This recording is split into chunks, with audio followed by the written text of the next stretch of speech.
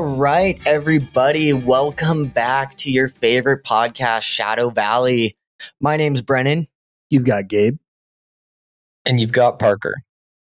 Well, I guess just to start us off, like, before we get into the topic, something that's been going on like this week, I've started listening to East of Eden. Okay. And right now, like, something's like, I don't know. Is East of Eden like what is that? A book, podcast? It's a book.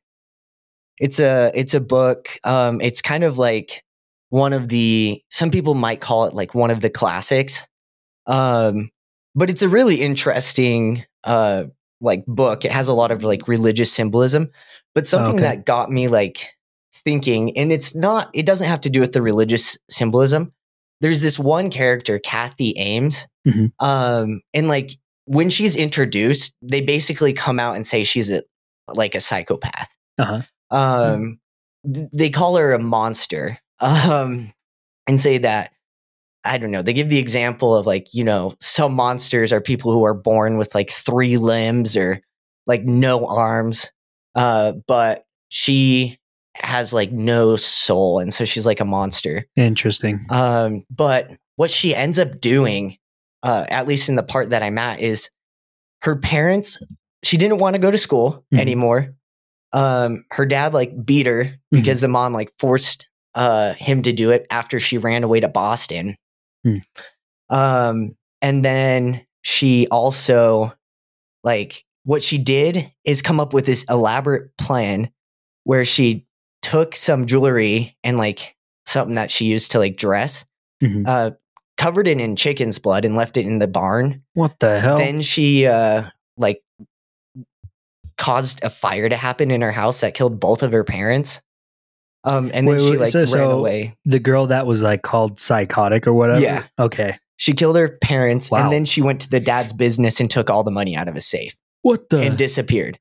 And so everybody thought that she had been murdered. Menace. Yeah. Everybody thought she had been murdered. And after she was killed, like somebody went and took all the money from the business. And so something that I was just sitting there, because they go into so much detail about her and just like the way she responds to certain things. Like when her dad was giving her a lecture and like threatened her and to like beat her, she just kind of looked at him and just like smiled and just kind of like, it goes on to say like the dad felt extremely uncomfortable to where he had to look away first at her. And then it goes on to say like he had like a position of weakness. And so I was just thinking like, because I don't understand. I really don't understand how somebody can, well, okay, another thing that happened when she was like 10, she got caught with 2 boys and showing these boys her cooter in the barn. But she made it out to where it looked like the boys were perverts when she kind of set them up. Oh, she like pinned it on them. Yeah. Oh, she set them up like it was her whole thing that she did. She set them up. And she's just a really good liar. And she can manipulate people. Like it goes into, also it mentions that her mother's like sitting there because now her daughter's being like seeming to be rebellious. Yeah. And she's like, oh, I think I've just lost control. And it goes into kind of like the author explaining like the mother never actually had control. Kathy was the one who had control this entire time. But she's very manipulative. It's just like, I don't understand at all where people come from, like how psychopaths can go without like feeling, I guess. Like what is going through their head? Like, why are they doing what they're doing? Like, why did she kill her parents? Like, what was her reasoning behind that? Or why do psychopaths like to manipulate people? Like, I just don't get it. Yeah, I think, I mean, why? Psychopaths in general, or like a serial killer, which obviously will show very like tendencies of a psychopath. Is that it's all for themselves, you know, and so everything that they do is to benefit themselves. So they can try to be friends with somebody, get everything they want out of them, and then toss them to the side like they don't know who they are. And that's why they can kill somebody and not have any remorse or anything like that, because to them, it's just, you're almost like a business transaction to them. You know? That's my general understanding of it. But, you know, I'm not a psychiatrist, and I'm probably completely glossing over a lot more deeply rooted issues. Yeah. So I'm probably not the best person to ask. Well, like also what she does, like her dad's beating her because she ran away to Boston. But she was there, and it mentions that at one point her dad like gets super mad because he's like whipping her, but he's doing it too soft, and she's just there quiet, like emotionless. And then he goes and he just gets absolutely furious. And like it mentions, like there she sees him break, and now she has like a vision of who he actually is. And she ends up like pretending to cry, like it doesn't hurt at all. Like to her, it's just emotionless. And so she pretends to cry because now she knows like how to prey on him. And it's like, I just don't get it. Like, how can you be so emotionless about and indifferent about other people at all, but still like want something? I just don't get it. Like, it's almost like nothing is meaningful. How can nothing be meaningful, but you like still manipulate people? Like, do you get what I'm trying to say? Yeah. Like I'm understanding what you're saying, you know, and it's just like, it's almost that same idea of just people just want anarchy, you know, it doesn't matter what they don't really care about anything. They don't really care about anybody else. They just want to see kind of the fireworks, you know? But why? I don't know, dude. Like, if you don't care, why the fireworks? Like, I don't know. I've been racking my brain the entire time. Like, Parker, what are your thoughts? Sorry, I was muted. It took me a second to unmute myself. I was just thinking, like, you know, people's brains get messed up, and so his priority of what matters to him could be messed up. So, you know, other people's feelings and empathy and sympathy could be really low on his brain's priority list, when they're actually usually higher on most people's, because it's our natural desire to like want to connect with other people. It's like tribe mentality. The people you can connect with, they become your tribe. So like humans naturally want to do that. So my thinking is his brain was messed up. So his priorities were jacked up. So it was higher on his priority list to be in control and to have power over someone than it was for him to connect with someone, if that makes sense. I guess that kind of makes sense. Like, I don't know. It's been driving me crazy because she literally doesn't care. Like, she's emotionless, but like, I guess at some point, I don't know, because she does like feel some, I don't know. Do you think it's like a power thing? Like, but also, so sorry, Emma, she's the one getting whipped, right? And her dad's whipping her. Yeah. Well, she's getting whipped. This is a crazy assumption, but like a lot of people have been able to put themselves into hypnosis or even like psychedelic states just by like certain, like by putting yourself so far on the edge of something, like breathing treatments or like even like really hard workouts and stuff like that. And people have like psychedelic hallucinations, like they're on mushrooms and things like that even. So it could just be that like because of what she's going through, she's just blocking everything out. Like it's your mind's way to survive, as far as her being on the whipping end, I guess. Yeah. And then she fakes the pain, and she like wails and does all this, puts on a performance, and pretends like that she wants like forgiveness and that she messed up and whatever. But like, she doesn't feel it. Like, she doesn't actually have those feelings. Sounds like Columbine. I know. It's like a manipulation thing, but like, why? What is it about manipulation and having like the power over other people that really makes a psychopath like work, you know? Why do they want that if they don't really care or have the emotional capacity to necessarily care about others? Why care about power over others? Yeah, I don't know. It's quite the enigma. Is it a true story? I don't know if you said that. East of Eden? Yeah. No, it's not a true story. It's just kind of like symbolic. It's really interesting because there's a lot of stories and parallels that you can see from like the Bible into like this book. Like it's really interesting. If you haven't like read it or like listened to it, I guess in like my case, then it's worth a read or listen to because it's, I don't know, it's just different stories told in different ways. There's like 3 different people because you have Kathy and how she's growing up. Then you also have, I can't remember their name, but 2 brothers, Adam and Charles. And then you have the Hamilton family as well. And it's like talking about these people and their different lives and kind of giving an example. And eventually Kathy ends up with the, I can't remember if it's Adam or Charles, but like one of them, and she tries to like manipulate them and do stuff. I don't know.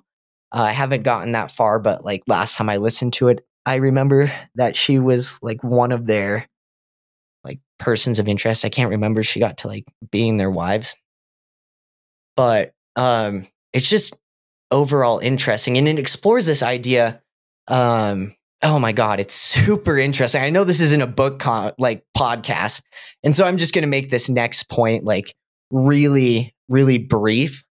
Like something that they mention in the book is the relationship with Adam and Charles, which, you know, it's Adam starts with an A, you have Abel, and then you have Charles starts with a C, Cain. So kind of like a story between Cain and Abel, to where eventually like Charles tries to murder Abel or murder Adam.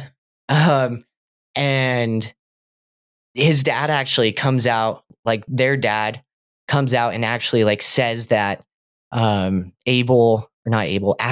is his like favorite child.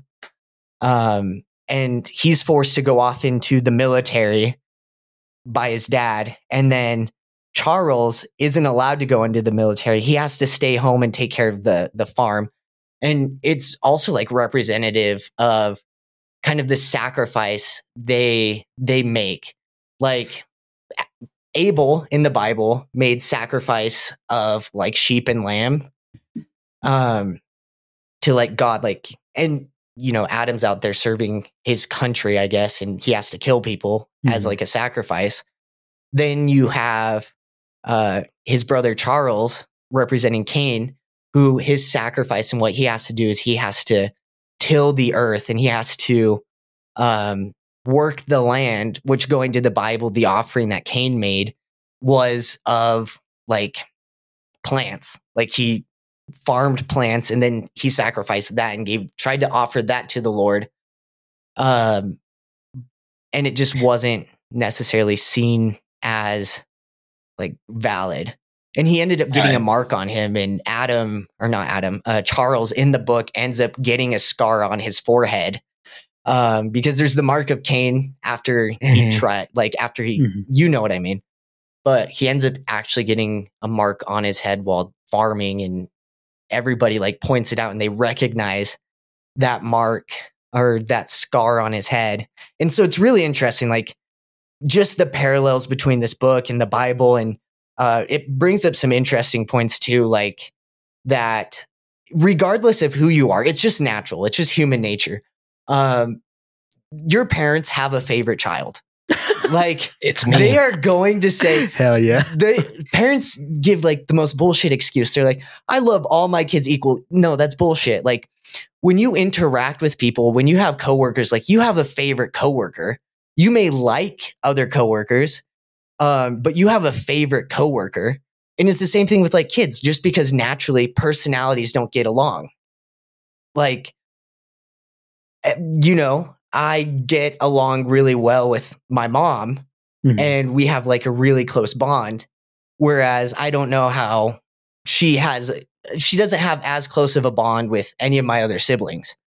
And so the question, like, it's not even a question. It's like, we just have a stronger relationship. We just get along better. And so it's the same way with like other people and their family dynamics.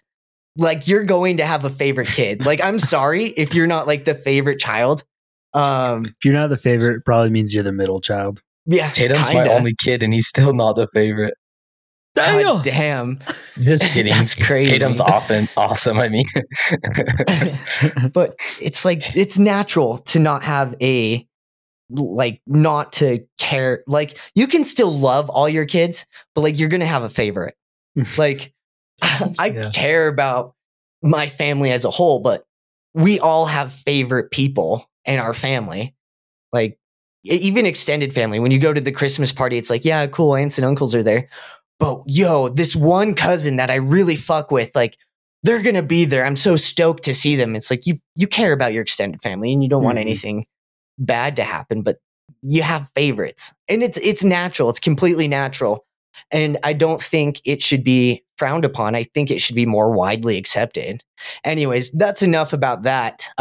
Let's talk about World War II. We know you're thinking, wait, am I listening to the wrong podcast? You're not. You are listening to Shadow Valley right now. We're just got on a tangent before we started. We're on a different level. For real. I don't know. I had to throw that out there. Yeah, we were discussing that book before the podcast, and Brendan said he wanted to ask us a question. Yeah, and so that was the question. Yeah, I mean, it kind of digressed in me talking about the book, but like, it's a good favorite book. Children. Yeah, and favorite kids, but that's just like a point they put out there, and it's not fair to deny it. No, I agree. 100%. I think I think if you don't have a favorite, that's great, but I think it's very difficult to not have favorites. I mean, that's why you find your significant other, whoever that might be, whatever that might be, you know, it's because you have a favorite. At the end of the day, it just happens. Yeah. Just human nature. But, and like, you know who did have a favorite or who had multiple favorites? Who? J. Robert Oppenheimer. Really? Yeah. Multiple partners, that guy. Oh, really? Yeah. He was kind of a stud, if you will. He had a key that opened many locks. Yeah, many locks, many locks. So like, whether they wanted to be opened or not. No. He it was as far as I know, it was all consensual interactions. Okay. You know what they say though? A key that can open many locks is valuable, but a lock that opens for any key is worthless. Yeah, it's such backwards. Like in that aspect, obviously in that context. Yeah. Yes, that makes sense, you know. But and then in a different context where you relate that to like a sexuality and stuff like that, it's just so backwards. It's so odd, you know, because you see, and this is another tangent. Here we go again. But you see somebody, for instance, like Oppenheimer, that was clowning around quite often. He tended to be almost like touted upon, you know, for being that kind of character and stuff.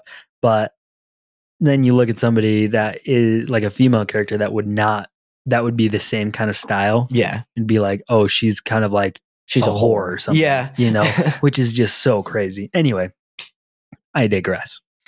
Alrighty, guys. So today is a banger. Well, I don't know. You guys will tell us if it's a banger or not, but we hope it's a banger.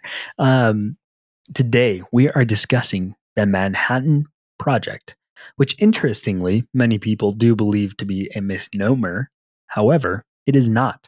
It did originally begin in Manhattan and then eventually moved to Los Alamos because of Oppenheimer and his decisions. Los Alamos, New Mexico.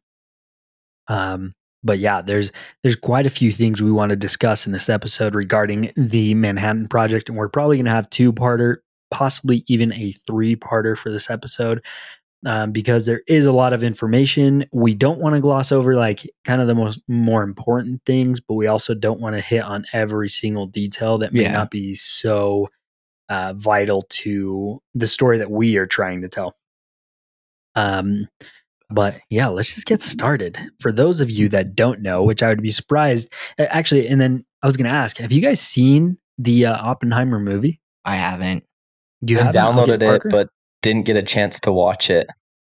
Oh, really? Yeah, dude, it's actually like a really, really well done movie. So I actually, and the issue I have with it, I guess, and the reason why I haven't watched it is because I've heard a lot of people like watch it and then the opinion that, we shouldn't have dropped the bomb. Like it's been unnecessary. Like I feel like it's just a little politicized in that way. Yeah, I think I'm sure it is. It definitely is. They want to sway you to a different opinion, obviously. Like any movie or anything, even us speaking on this podcast, we're trying to sway you to an opinion that we agree with. Yeah. So I think to be able to remove that from any sort of like entertainment media would be so difficult. Yeah. Obviously, movies like, for instance, Barbie. Mm-hmm. They wanted to sway you in a different opinion of what you believed in, right? Yeah. And regardless of what anybody says, even if people say that was not the intention, at its core, it was the intention. Yeah. Just like any other movie, any other song, any other whatever, they always have a motive to them. So I think that's like interesting. There was an attempt it's called Marxist film theory, to where they tried to be like unbiased in a film, and they showed like perspectives of every single character. But like it still failed in trying to be unbiased. Right. Because nothing can be unbiased. Everybody has bias. But yeah, I thought the movie was really well done in the matter of like the facts, if you will, of what happened in the Manhattan Project, because not only did they hit on the good things, but they also hit on the really bad things. Yeah. The only thing that I did, and a lot of people have mentioned this, but the General Groves, he in real life is like this big fatty dude. He looks like a freaking like there's this barbecue sauce or this barbecue like seasoning that I like to use. Yeah. It's from Meat Church and they have this big fat pig on it. Dude, I swear that guy Groves looks just like that pig on this freaking seasoning that I have. But they used Matt Damon of all people to play this character. Mind you, Matt Damon, in my opinion, is one of the greatest actors of all time, but he is like nowhere near as fat as he should have been for that role, or ugly. Dude, the dude was like balding. I don't know. It's just funny the way they cast him. But dude, Cillian Murphy as Oppenheimer, I think did awesome. Yeah. Especially with all that weight he lost. Anyway, again, I digress. So the reason I brought that movie up is because Nolan's like inspiration for that movie was a book called American Prometheus. And it's about Oppenheimer's life. And I actually started reading that book as well. And it's very interesting. So I wanted to go over a little bit of Oppenheimer's life, but we'll probably hit on that a little bit more come the second episode. Yeah. But off of the Oppenheimer movie, the Manhattan Project. So the Manhattan Project, again, as many people probably know, was the very covert operation. Ideally covert, it really wasn't, but ideally covert operation that the United States held to create the first atom bomb. Yeah. And the reason why this is such an important like thing of our history is because nowhere has it been done before where so many people came together to be able to create such an like advancement in science in like the natural world. Essentially, like it was an insane amount of structure, people that came together to make this happen. And that, in as well as creating an atomic bomb, is really why this is such an important story and part of our history. So the operation itself began in 1939, and this was after people discovered nuclear fission. So, and we might get kind of technical come down the episode a little bit, but I'll do my best to try to explain to you guys, because even myself, I don't really understand it either. You know, I tried to, and I read through all these like different articles. Dude, I was even like looking on there's this website called Science Direct, and they give you like a bunch of peer-reviewed articles and stuff. But even like looking at this website, I was like trying to understand it, and I didn't get it. So then I went to like one of the physics professors at my university, and I asked them, I was like, hey, can you like, is there any way you could explain this to me? Like, I was like 10 or something. And he's like, like it's just such a high level of physics and like science just in general that it's so difficult to break down to like a surface level kind of understanding. But I'll do my best to try to explain it. But just before you go, I have a question. Yeah, go ahead. So, you're talking about how all these people were like coming together to like create this thing, and like so much advancement happened. Was it more because they were in a hurry to create the bomb so they could use it, or were they more in a hurry to create the bomb because they thought that Germany was going to be able to beat them to it, and it was like was it more of a, we need to make this because if Germany has it, we need to have it too so we can fight back? Or was it like we need to have this so we can end the war, so we can like just annihilate people? Like, which end of it were they on? Do you know? So both actually. So one of the biggest reasons, and this was like part and why it started so fast and so quickly, everything got scaled up like crazy, dude, was they wrote a handful of people, I believe it was Albert Einstein, wrote a letter to Franklin Delano Roosevelt, and they essentially told him like, hey, we know for a fact that Nazi Germany is on the like verge of creating an atomic bomb. Yeah. And it wasn't until Eisenhower, Roosevelt got this letter signed by the man himself, Albert Einstein. Yeah. That he decided like, okay, maybe we should start taking this serious now. And so it was partly because they wanted to get ahead of it before Germany did it. And then the other reason was to essentially show the world what we were capable of. Yeah. Right. And we discussed this a little bit. We glossed over it in the last episode near the end, but the United States at this time, we got to keep in mind too, is that we just got involved into this war because of the bombings of our ships as well as Pearl Harbor. And we're trying now to essentially do like a big FU, like you were saying, to prove that you shouldn't have brought us into this, or we're like almost like better than you. It's not to that degree, but they just wanted to prove to everybody that we could do it, you know? Yeah. Well, and it's also interesting, like during the whole like Manhattan Project, a lot of the information we were being fed was actually kind of like incorrect. A lot of the information was telling us like, oh my God, Germany's on the verge of like getting this. We thought they were so far ahead of us that like we went into overdrive and we were like putting all of this effort into the atomic bomb. And we're like, shit. We got to keep going. When in all actuality, we were light years ahead of them. Like that's 100% right. Yeah. Germany's just like effing around and we're like, they've almost got it. Yeah, that's basically exactly what happened. Like we were just being fed information that, oh, they're so close. They're on the verge of like having it.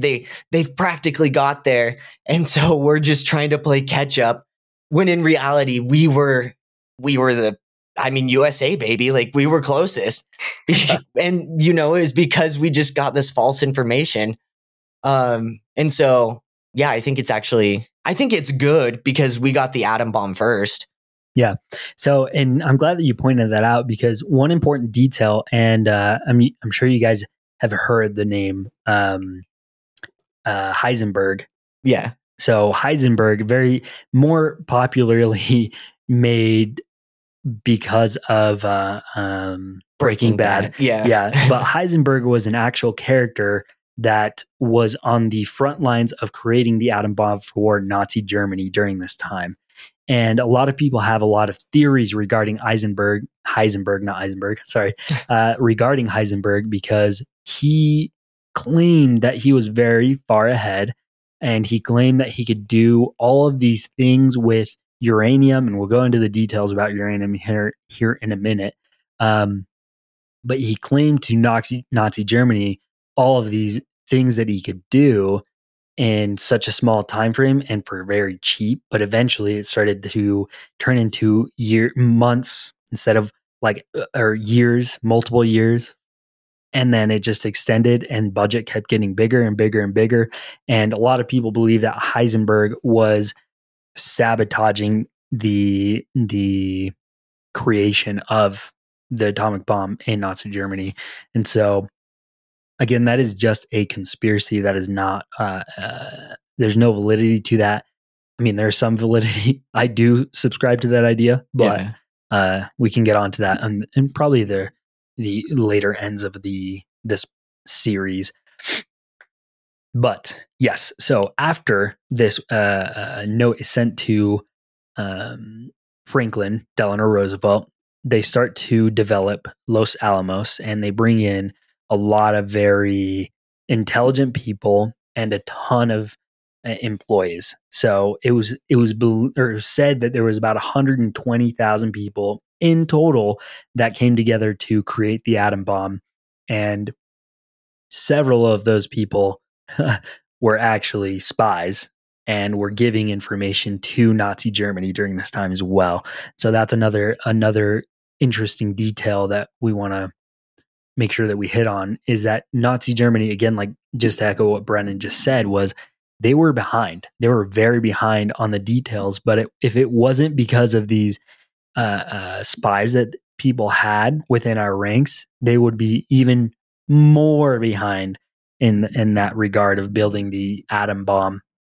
And the biggest reason why Germany was behind during this time was because they were so bent on this idea of heavy water.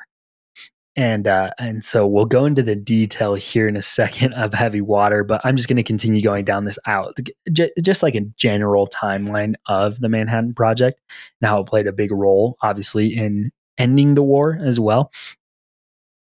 So in 1941 to 1942, the development of Los Alamos, Oak Ridge, all kind of started coming together. And this is when they literally created like cities for these people to live in because they wanted to keep it under wraps so bad.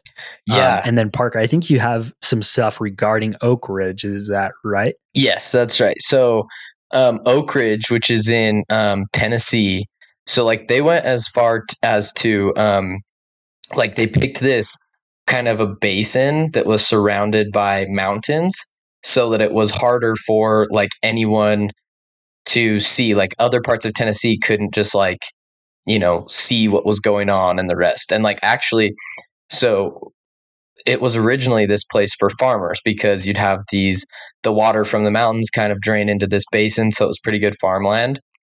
And the government just came in and was like, all right, you have like X amount of days to get out of here.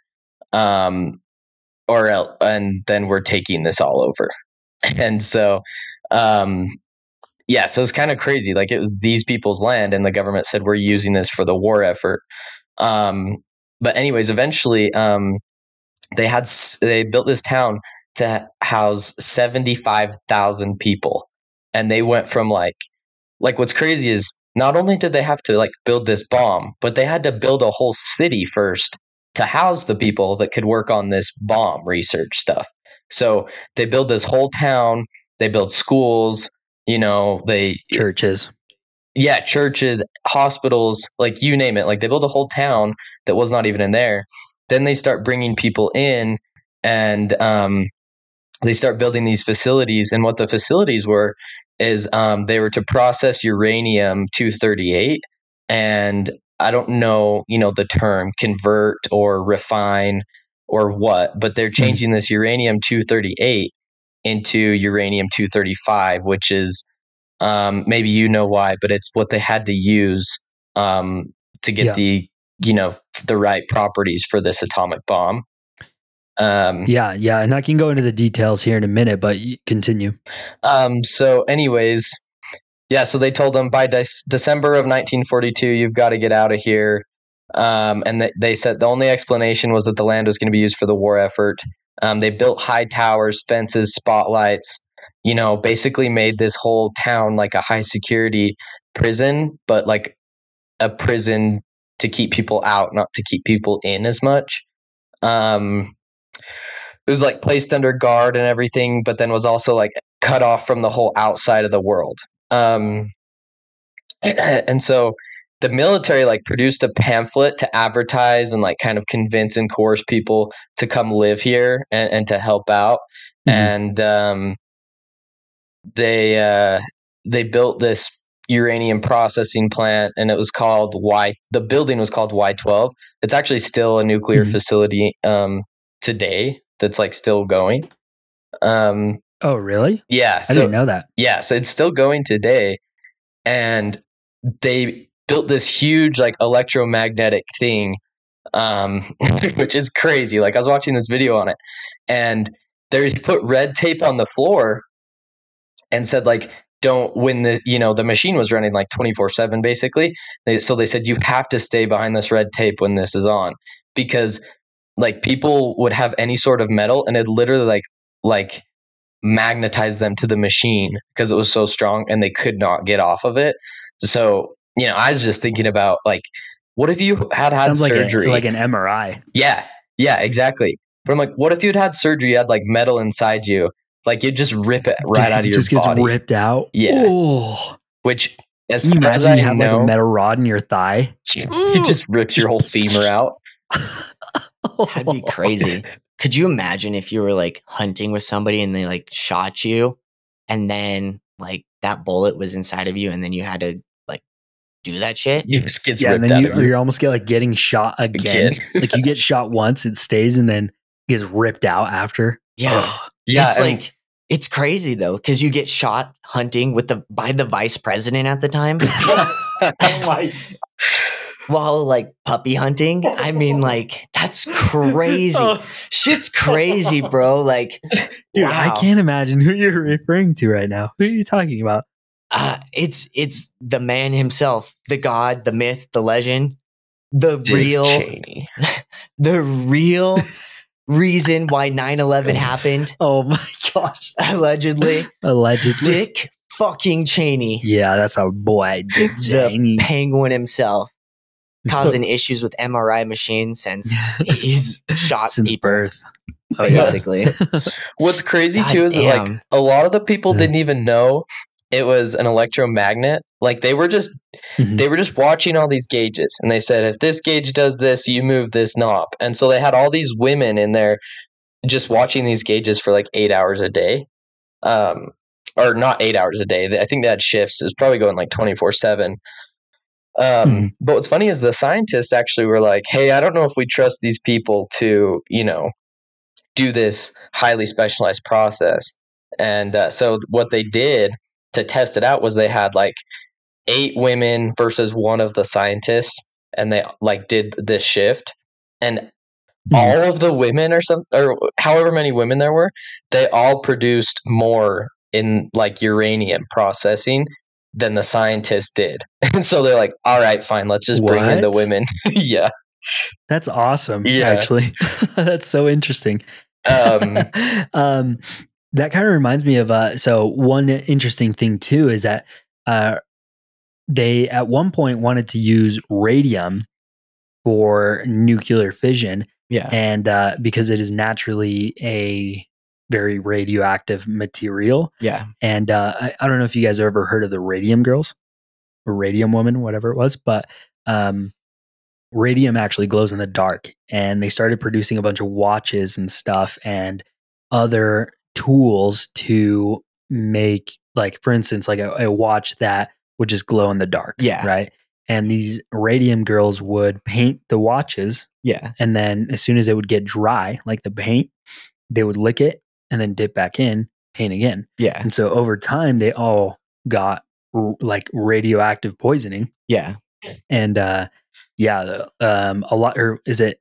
It's not radioactive poisoning. It's like radiation sickness. Radiation sickness. That's what it was. Not, I sound like a mook. But yeah, they get radiation sickness, and then they're like, some people, like their bones inside their cheeks and stuff, like their cheekbones, would start to rot and like fall apart from the inside out, like a bunch of crazy stuff. And so, just I don't know why that reminded me of those. That's women. Crazy. It's really interesting. There's 2 things I want to talk about actually, real quick.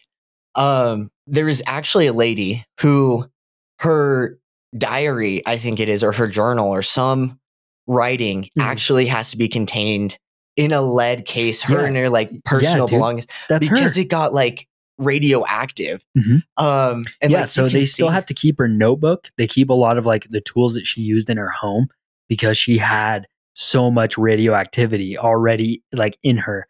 And so it's still kept in like I think it's like a Faraday box to keep it out. It's crazy. That's insane.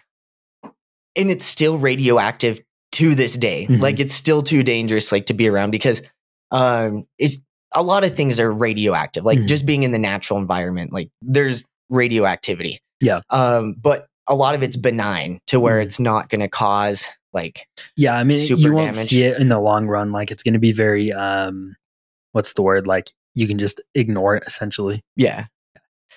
The other thing I wanted to bring up because I find this story like super entertaining and interesting because like the scientist was going full blown like idiot.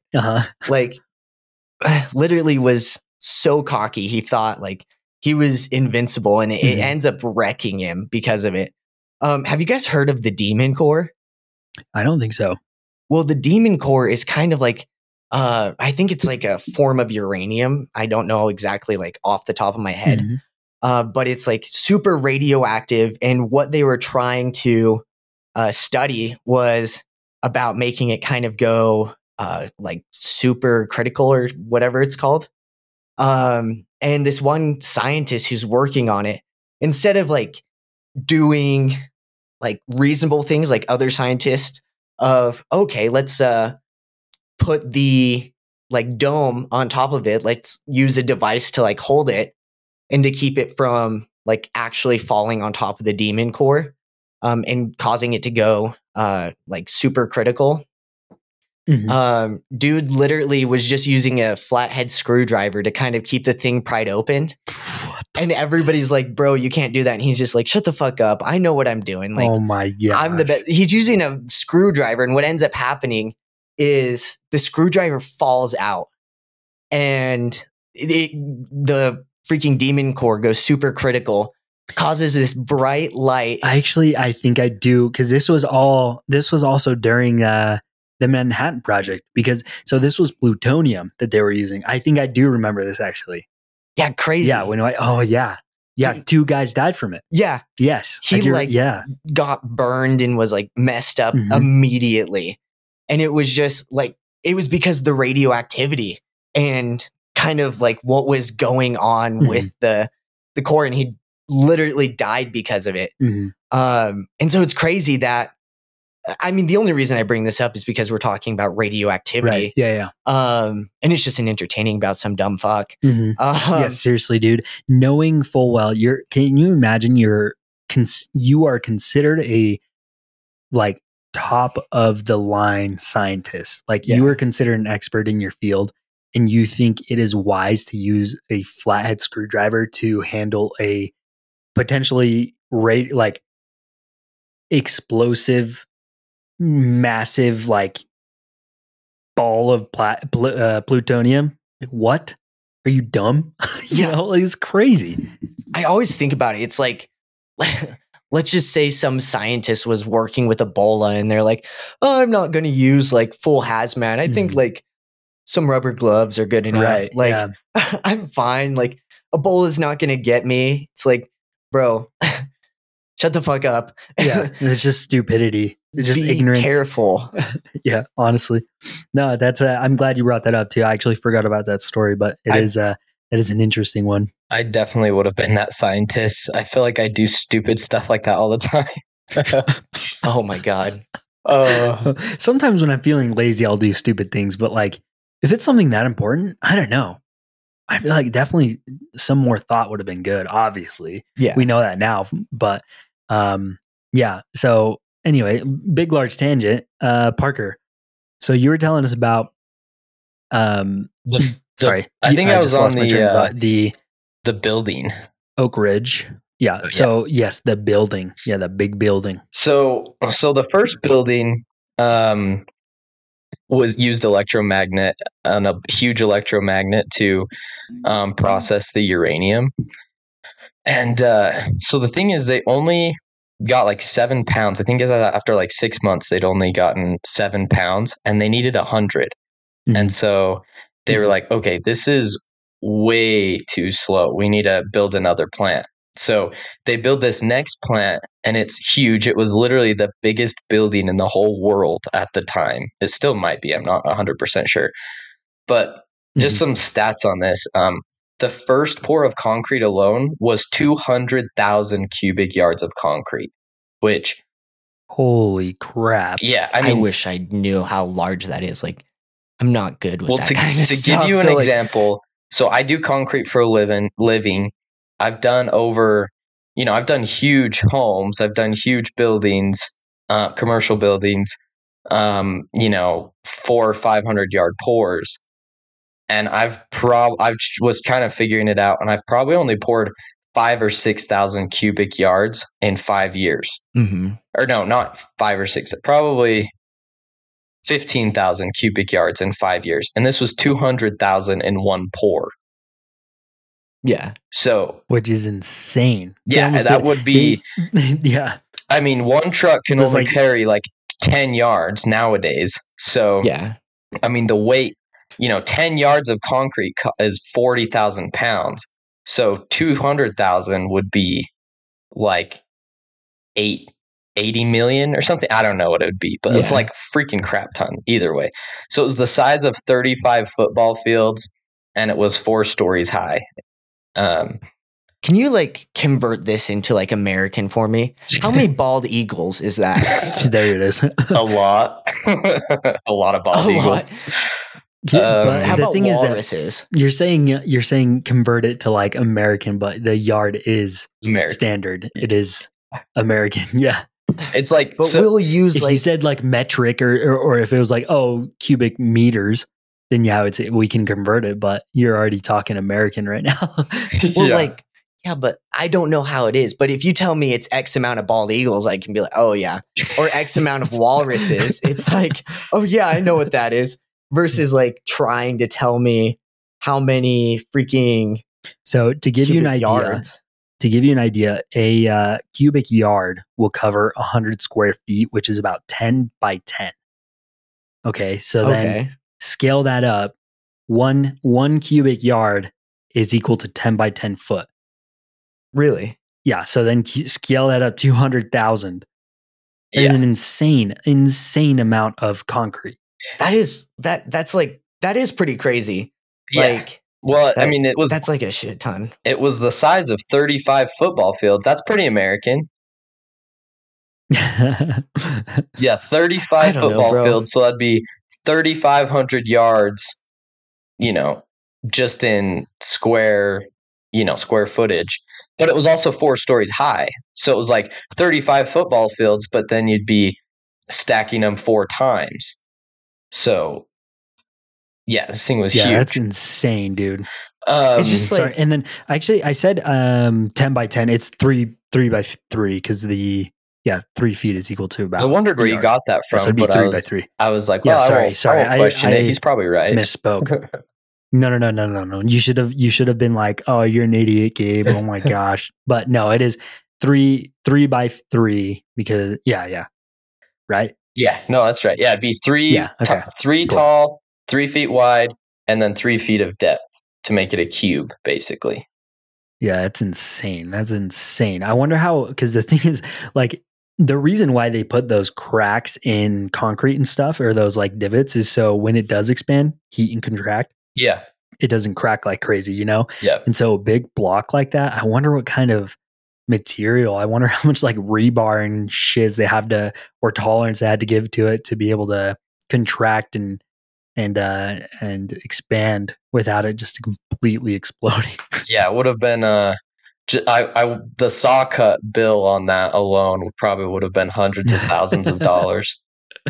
Oh man, that's crazy, man. Anyway, so keep going. So this we keep getting you off track. This was a gaseous diffusion process. So the other one was using an electromagnet. This was like using gas powered like things, big machines. I'm not sure exactly how it worked, but like it was super inefficient.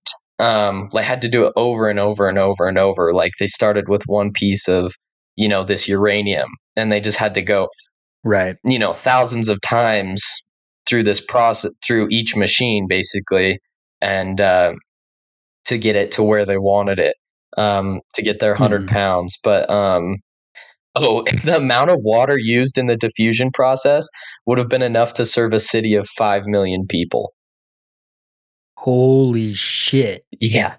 Yeah. So they're really putting a drain on the resources. Yeah. That's crazy. But the coolest thing that I found that like really it like interested me enough to really do the math on it.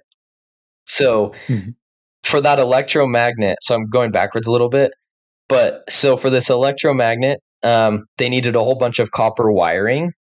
But the problem is all the copper was being used at the time in the war, like to build, bullets and shells and, bullet casings and all that stuff. So they decided to use silver instead. And they're like in this meeting, they're like, okay, well, let's use silver then. Copper's all being used. And they're like, okay, cool. Wait, where do we get the silver? Hold up. And they're like, something that's really interesting right now is, people are stealing a lot of like copper, right? Yeah, people do that it's a lot. Fucking crackheads are like stealing copper out of like the most random shit because they need to like sell it illegally so they can buy more freaking drugs. Like there's a lot of jokes on Facebook about this too, where people will be like, there's actually 6 pounds of this is an exaggeration. I don't know how much there's like 6 pounds of copper in government like speed traffic cameras. Just so you know, do with that information as you please. Where they like subtly like try and inform people about freaking government shit that has copper. So, I mean, if we had speed cameras here in Utah, I would definitely want all their copper to be removed so then they don't get me. But like, I don't know. It's just funny. That's why interesting. Tons of people will get their muffler stolen because there's quite a bit of copper in your muffler. And so they'll take, not muffler, catalytic converters. Catalytic, yeah. Yeah. And a lot of, when I worked at a dealership, we'd always cut them out, and the dealership even would take them and turn them in to get money for the copper. But really? Wow. Yeah. So anyway, so it's expensive, dude. So they need all this silver, and they're like sitting around a meeting that, all right, we'll use silver instead of copper. Where should we get the silver though? And they're all kind of scratching their head, and they're like, oh, from the U.S. Treasury, I guess. So they literally took silver, like bricks, like bars of silver, and melted them down. It was 14,000 pounds of silver, which I wrote pounds. I think it was 14,000 tons. I think I could be wrong. I think I wrote that down wrong. But anyways, I figured it out, and it would be $10.2 billion worth of silver back then. I'm pretty sure. Oh, did you put that into a inflation? Inflation calculator? Well, so now I can't remember. I did this a couple days ago. So I think it was I wrote down 14,000 pounds, and no, the 10.2 was not today's actually worth, but I think it was 14,000 tons. So that would be, dang, that's insane. Anyway, so 14,000 tons just multiply by is way more. 100. Yeah, that's crazy, dude. Holy crap. lots of money. That's why we can't retire. Yeah. But anyways, the point is I just can't believe they took like pure silver bricks, and they're like, I guess we'll melt them down into freaking wiring that's like pretty much worthless by the time. But it was like miles and miles and miles of wiring to build that electromagnet. But what's funny is they went through all that work to build it, and then it didn't even work as well as the gas plant. But anyways. Oh, really? Yeah, that's crazy, man. I think that's interesting as well because they did all that to route all the wiring. They also made essentially like a ton of train tracks to transport from Los Alamos to all these different cities, and then to go to like Washington, to go to Manhattan too, so they could keep it all like covert.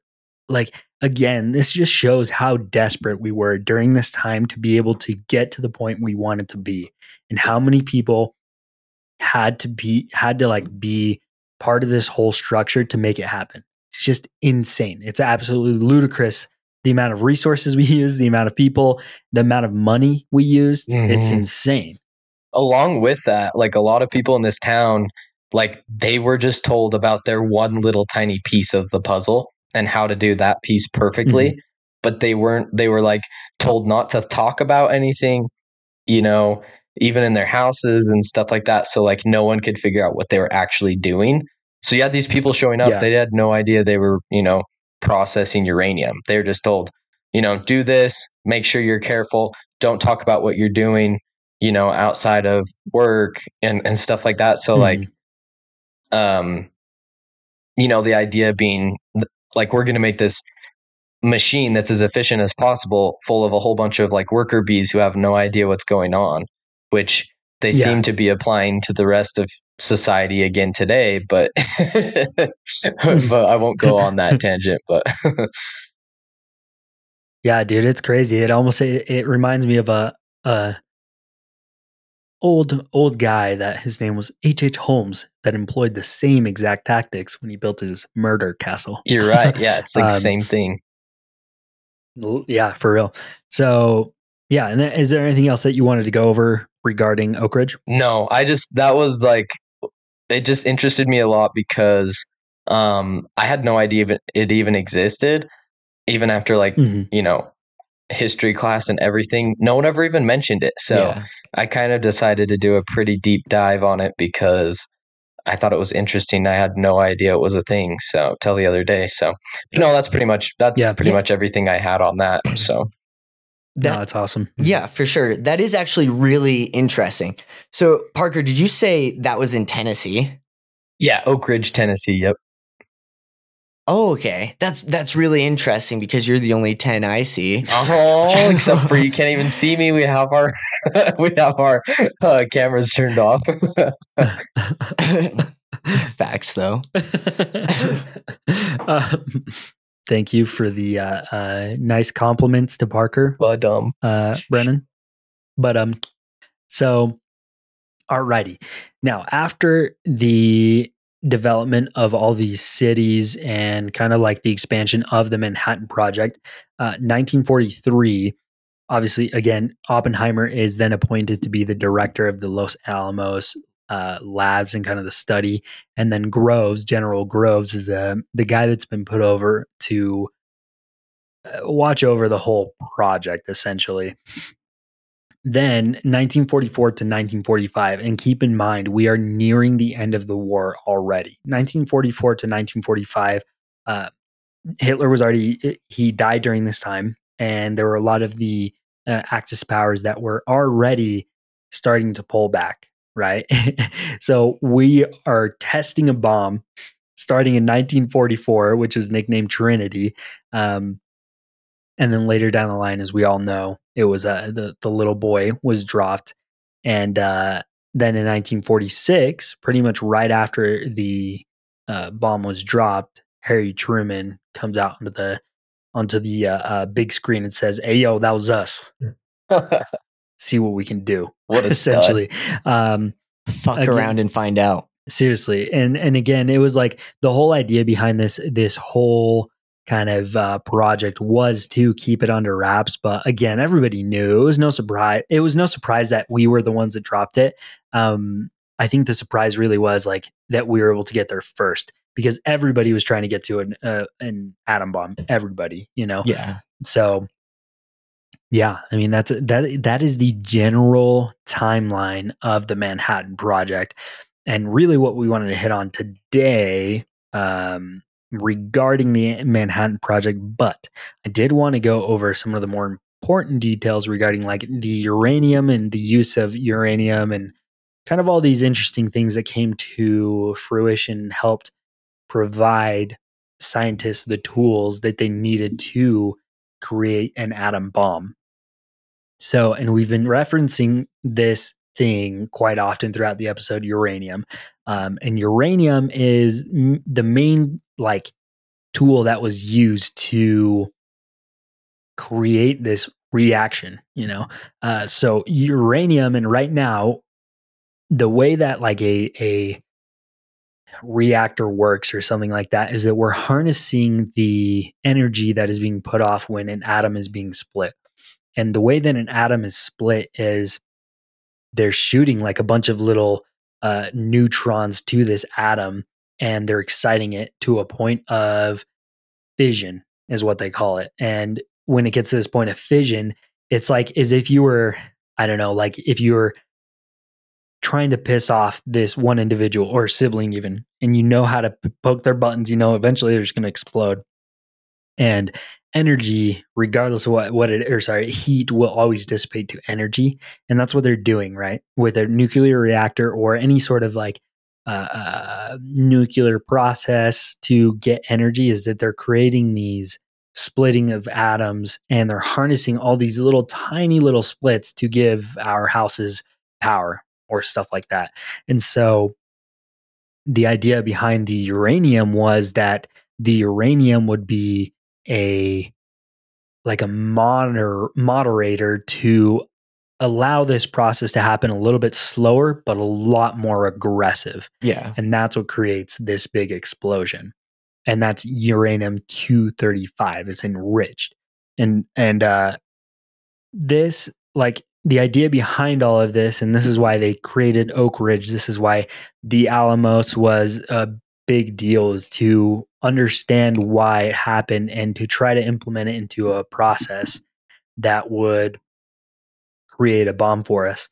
And so, and it wasn't until, sorry, I'm going to kind of backtrack just a teeny bit, but it wasn't until 1935 that an Italian physicist, Enrico Fermi, actually was the one that figured out that the splitting of uranium would actually be able to, you'd be able to harness that energy that came out of these things. And so that was when he spoke to Albert Einstein, and then they both came to the conclusion that it was going to be something possible. Yeah. And then that's when they sent their letter to Franklin Roosevelt. And that's when all the fear kind of started, because they had it in operation. And this is a really interesting thing about World War II, and kind of, again, the people that came together to do all this stuff. Yeah. So there was a guy named Moe Berg. You guys ever heard of Moe Berg? I haven't. Yeah. So Moe Berg was actually a baseball player here in the U.S. And Moe Berg was instrumental in giving us information regarding Nazi Germany's efforts regarding the atom bomb. Yeah. So he participated in a mission called Alsos Mission.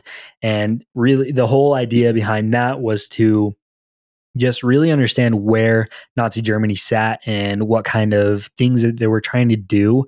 And he just provided a lot, like, intelligence essentially for the Allies to better understand what their capabilities were. And it's just super cool because somebody is just like a baseball player, Yeah. How many people came together to do this? It's just crazy. But yeah, so this is where they were able to figure out that you were actually getting, or they were on this track of heavy water. Yeah.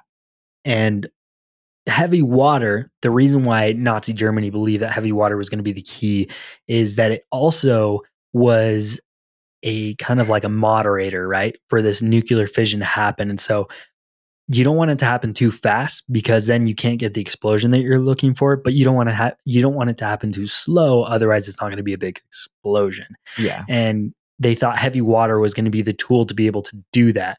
Mind you, heavy water is actually still used today in nuclear reactors because it can be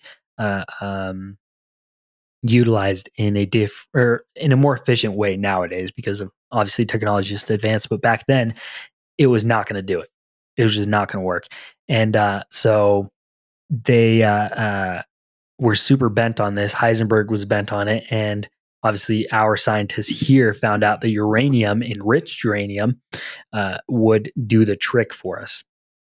And so this is, again, I've been kind of like referencing the heavy water often here, but there is an interesting story or an interesting mission that happened. It was Operation Gunnerman. And during this time, they found out that Norway had like the biggest deposits of heavy water. And the Allies wanted to make sure that Nazi Germany didn't get their hands on it. And so what they did was go to them and say, hey, we're going to offer you X amount of money. We'll take it off your hands. And they were like, hell no, take it for free. Just get it out of my freaking country. And so what the Allies did, they set up these really interesting operations where they went to get the heavy water and retrieve it.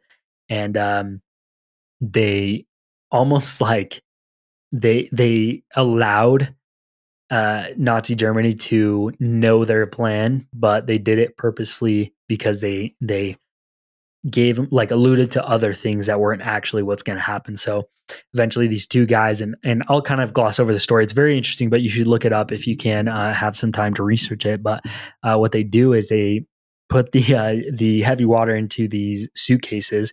And then when they go to get on the plane, they had an individual go up to the plane and start like freaking out and saying, hey, I need to get back. I need to get on the plane. I need to get on the plane. During this time though, the two agents that were transporting all of it moved their luggage and put a bunch of gravel in it, moved the heavy water off the plane, and then transported it out.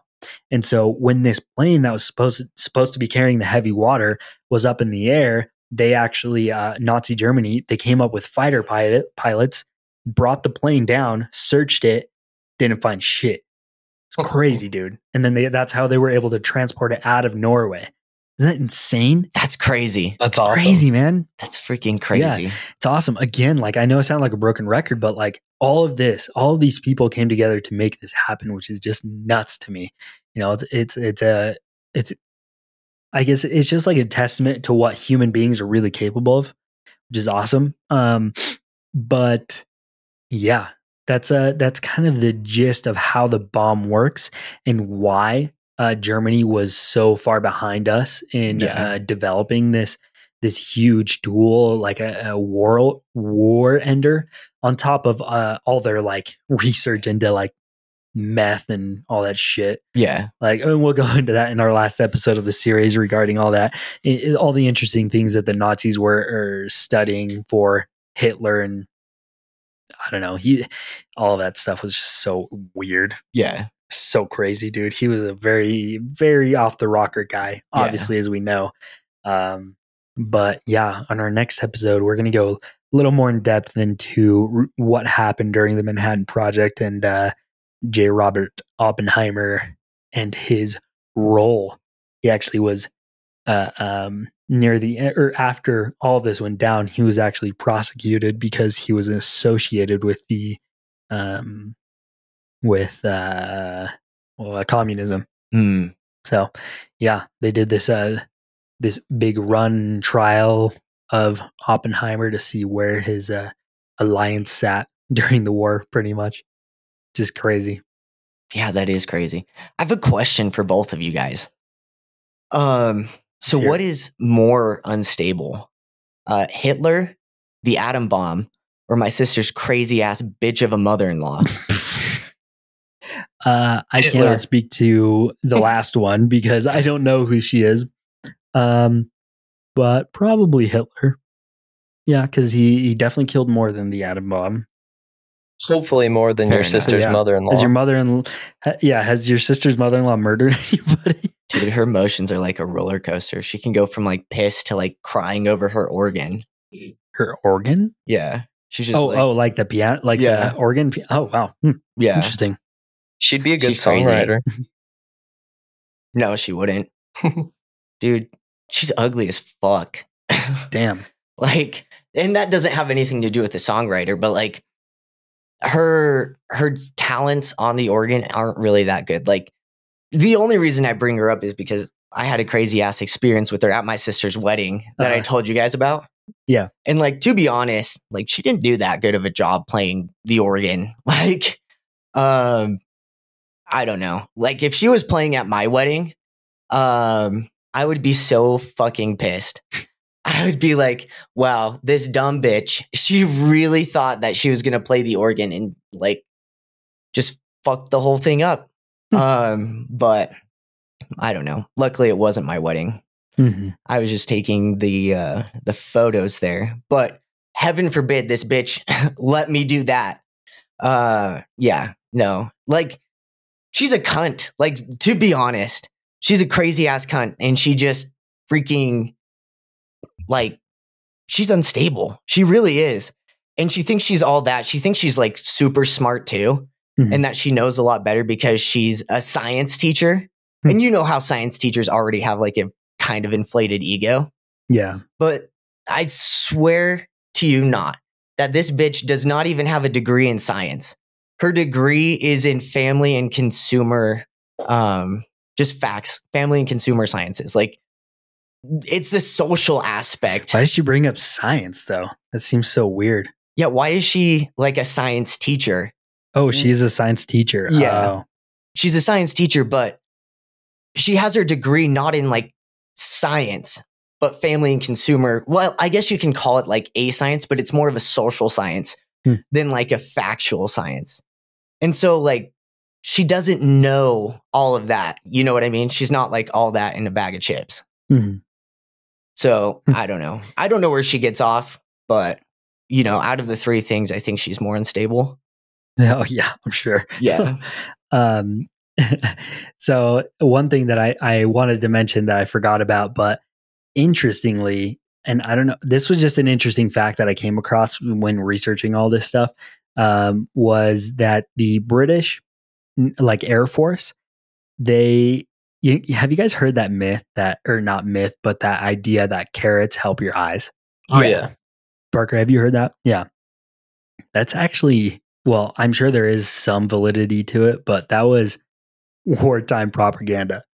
Really? Yeah. Did you guys know that? No. Yeah.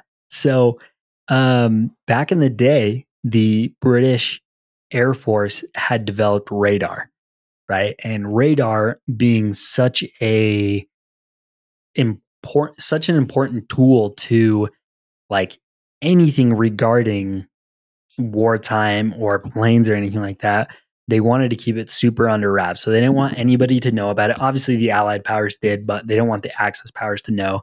And so there started to fly around this rumor or this idea that the British soldiers had amazing eyesight because they were able to find everything and anything that was in the air or on the ground. Damn. And so the British Army started spreading this propaganda that carrots were the reason why these soldiers were able to see so good, was because the carrots were helping their eyes during the night. And that's why their night vision was so good.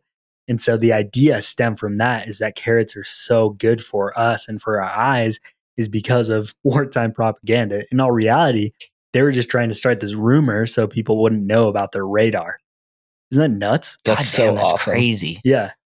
Yeah, it's nuts. Freak. I didn't know about that. And then I was, again, it was just like during my research, I was just looking interesting facts and stuff just because that stuff's fun to look at. But I came across that one and I was like, what the hell? That's nuts. Because I've always believed that, dude. I love carrots. And I've always been like, oh yeah, dude, I'm gonna eat carrots. I don't want to have classes. Yeah, you know.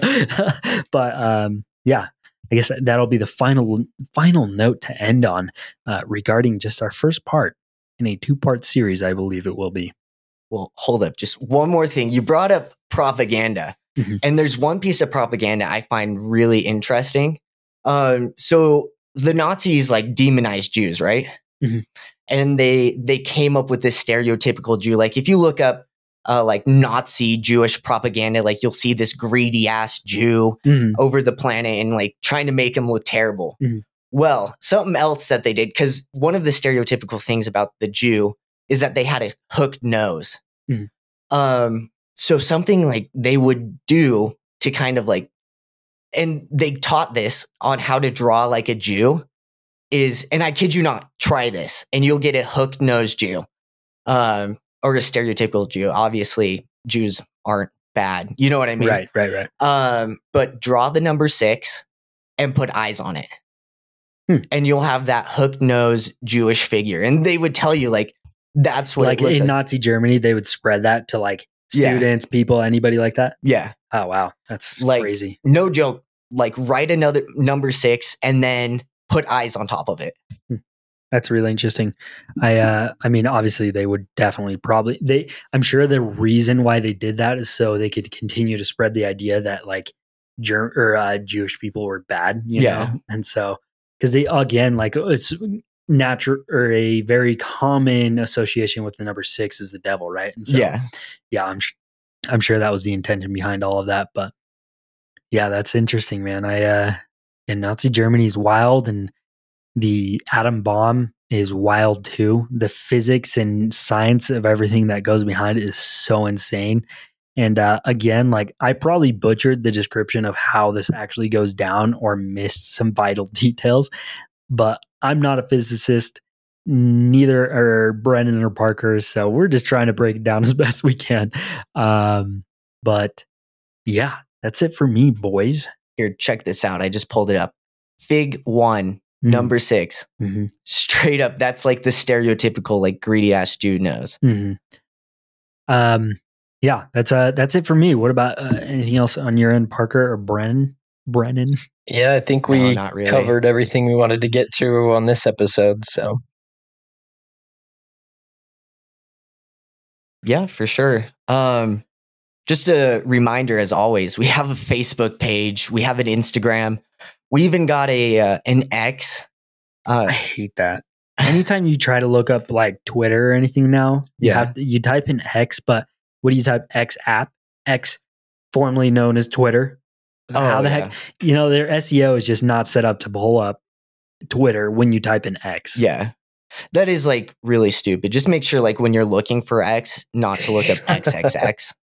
Yeah, that's probably good advice. Thanks for that advice, Brennan. Always here to help. Twice. Ooh, also visit our. Oh, no, really? Dang, I intentionally make that mistake. Ooh, damn. Also, another reminder: we do have a website, shadow.valleypod.com, and please send us an email too at shadow.valleypod@thedogenetwork.com. Yeah, and that's basically it for us. Everybody have a great. Oh wait, you've got Brennan. Yeah, you got Brennan. And you got Parker. You got Gabe. Thanks again, and everybody have a great rest of your day.